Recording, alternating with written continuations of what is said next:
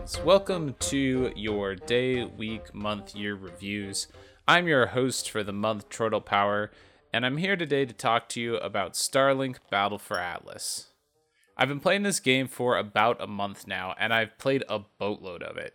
I've really gotten sucked into the progression loop of leveling up my pilots and obtaining new power-ups for my ships, and I'm having a ton of fun exploring the Atlas system. Blowing the heck out of bad guys and looting all of their stuff continues to be just a lot of fun, and the stories really progress too. I feel like I've got an idea now of where the story is headed long term, and I'm actually pretty invested in seeing this thing through. Playing this game on the Switch has allowed me a ton of flexibility, which is part of why I've been able to play as much as I have. I've played it on a TV screen using a Pro controller. I've played it in handheld mode.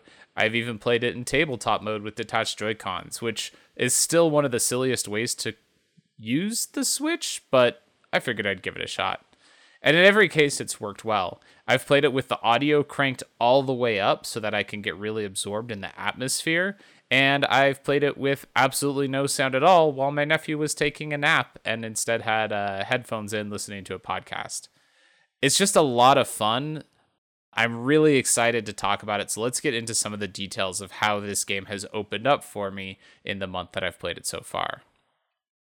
When I started playing Starlink, I had virtually no interest in the story. There was something about an alien life form that was called Judge, and he showed up on Earth, and there was this dude, I think his name's St. Grand, and he and Judge worked together to develop some sort of a engine for a starship with the intention of returning Judge to his home. And then at the very beginning, Judge got kidnapped by Robo Baddies, and his team of random people were like, well, we gotta go save him now. It seemed really generic and uninteresting, so I really didn't pay much attention to the details of the story at this point.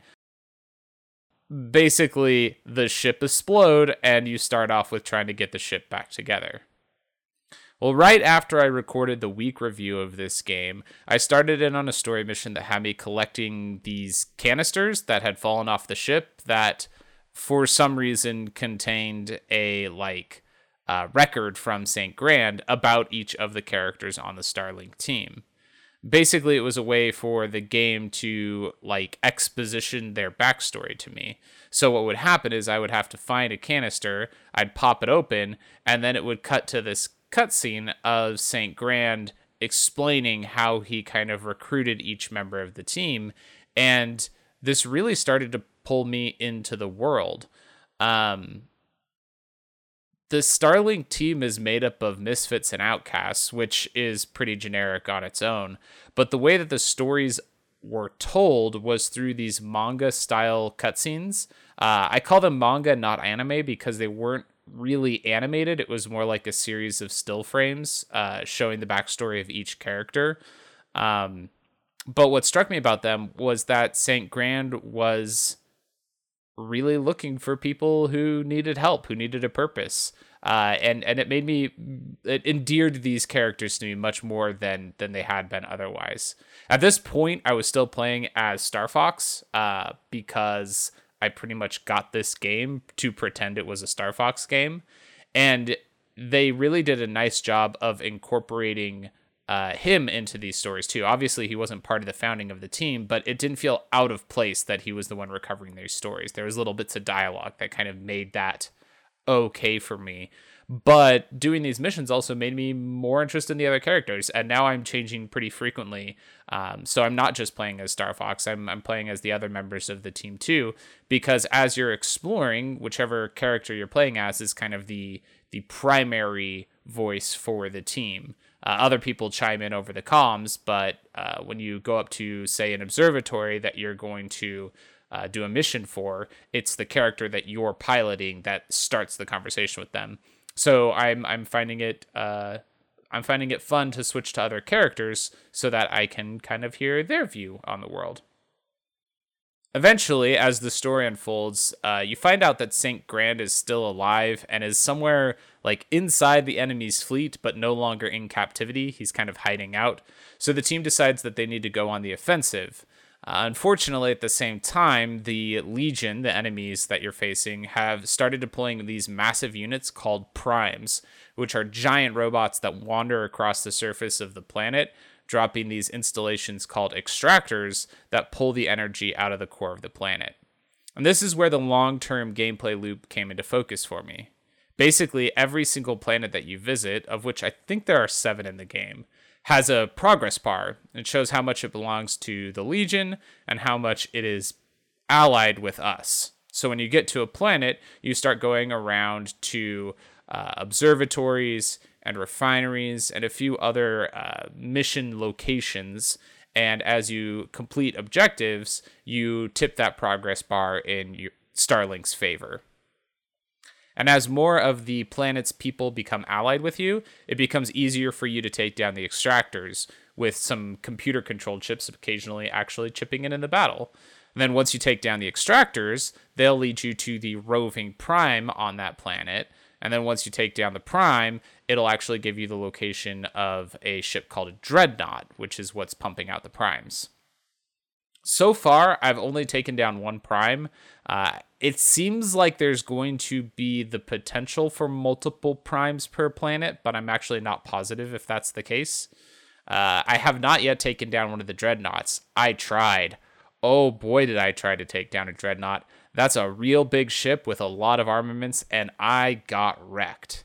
You may remember from my previous reviews that the way that Starlink Battle for Atlas works as a Toys to Life game is that each ship that you have counts as an extra life. Basically, if a ship gets blown up in a battle, you can just switch to another ship that you have and continue the fight. I'd bought the Digital Deluxe version, which includes all 6 ships that are available for the Switch version of the game, and I still was not able to take down a Dreadnought. I got totally wrecked by it. That takes me to the progression loop of the game. Every character that you can play as, all the different pilots, have their own skill trees. They gain experience by completing missions and blowing up bad guys, and then you can unlock these skills that will allow them to change the way they play a little bit. Different characters have entirely different skills. So Star Fox, for example, has skills that will boost his damage when he's got the rest of the Star Fox team around. Whereas another character who's all about speed has abilities that boost their speed. So each character starts off with a little bit of a different feel, and then through the progression system of their skill tree, they can be kind of refined.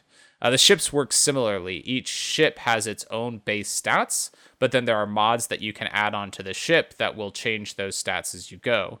You can also add mods onto your guns, so you can change the way that the guns behave. And you can also add wings to the ship. So I didn't realize that this was an option when I was playing before, because I pretty much stuck with the R-Wing looking like an R-Wing. But you can actually combine any ship with any set of wings.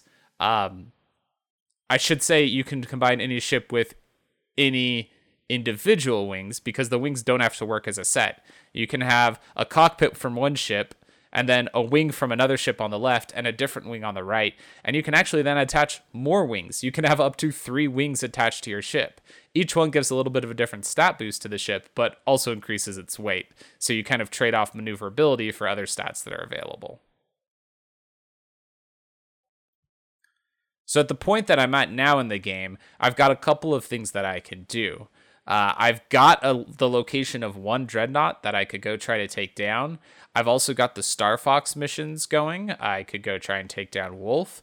I could also just roam around on planets and grind to level up and to shift the balance of power in Starlink's favor. And that's kind of what I've been doing so far, has been the exploration thing. The Star Fox storyline, I kind of don't want to wrap up because I just like knowing that Star Wolf's out there, and the Dreadnought is way too overpowered for me right now. So instead, I've just been going down to planets, similar to what I was doing before, of just kind of wandering around and doing missions. I still like the feature that lets you call in a mission at any time, but now that I've gotten to the point that I understand how the Alliance system works, those missions have become much more important to the game. When you call in a mission now, it's not just to explore a new part of the map or to get some experience points. It's also always going to be something that helps shift the balance of power in the favor of the Starlink team. As far as the mission structure goes, the missions can be a little bit samey. There's kind of a base group of things that you're doing over and over again, but they've still been pretty fun. So a couple of the things that you end up doing is you go to crash sites. When you go to a crash site, you start a decryption process of some sort that calls in some baddies. So basically, this is just kind of a horde mode. You survive some waves of bad guys. There's also pre-existing structures that you have to go to and clear out. So this is, instead of a horde mode, there's a set number of baddies, and you've just got to wipe them all out. Sometimes these baddies are the Legion characters. Sometimes they're also just outlaws. There's not really a difference in fighting Legion ships versus outlaw ships, but the outlaw ships will lead you eventually to outlaw hideouts, which are established bases in space where you have to move through a giant ship. It's basically flying down a corridor and dodging things as you go down it. And there's also platforming pieces that occur on the planet, which is weird. They actually managed to make a platformer out of a spaceship game by putting in this limitation with this plucking ability.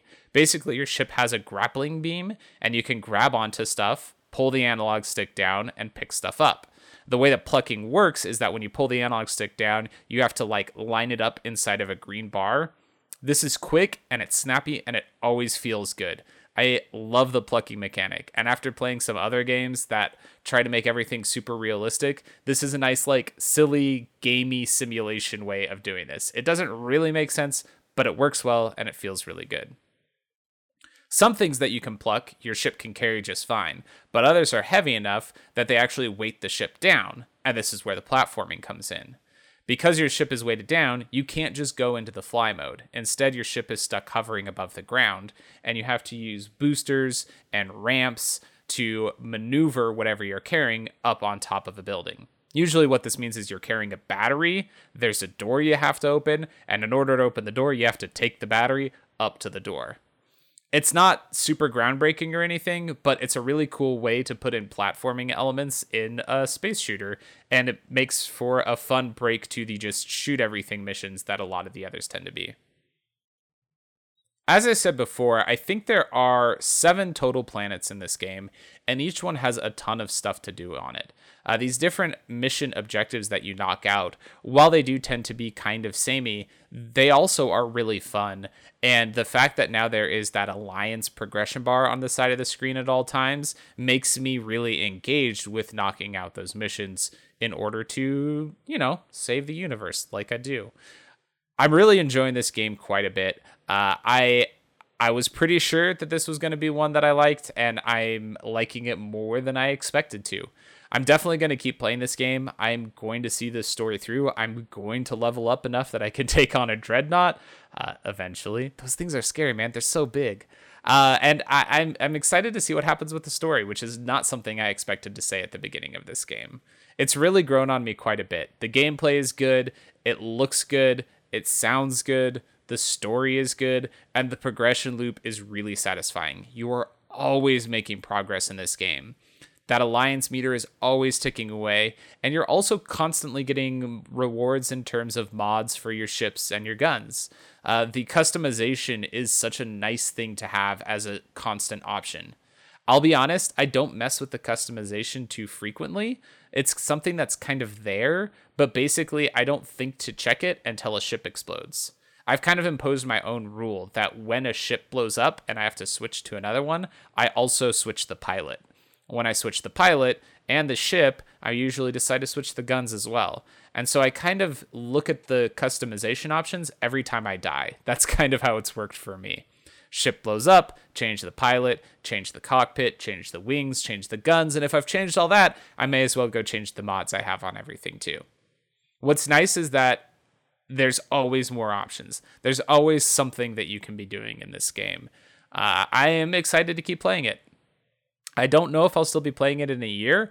I don't think this game has an infinite amount of content on it. I think eventually I'm going to finish up with exploring most of the planets, and eventually I'm going to finish up with the Star Fox missions, and eventually I'm going to rescue St. Grand. And at that point, I might put this game back on the shelf.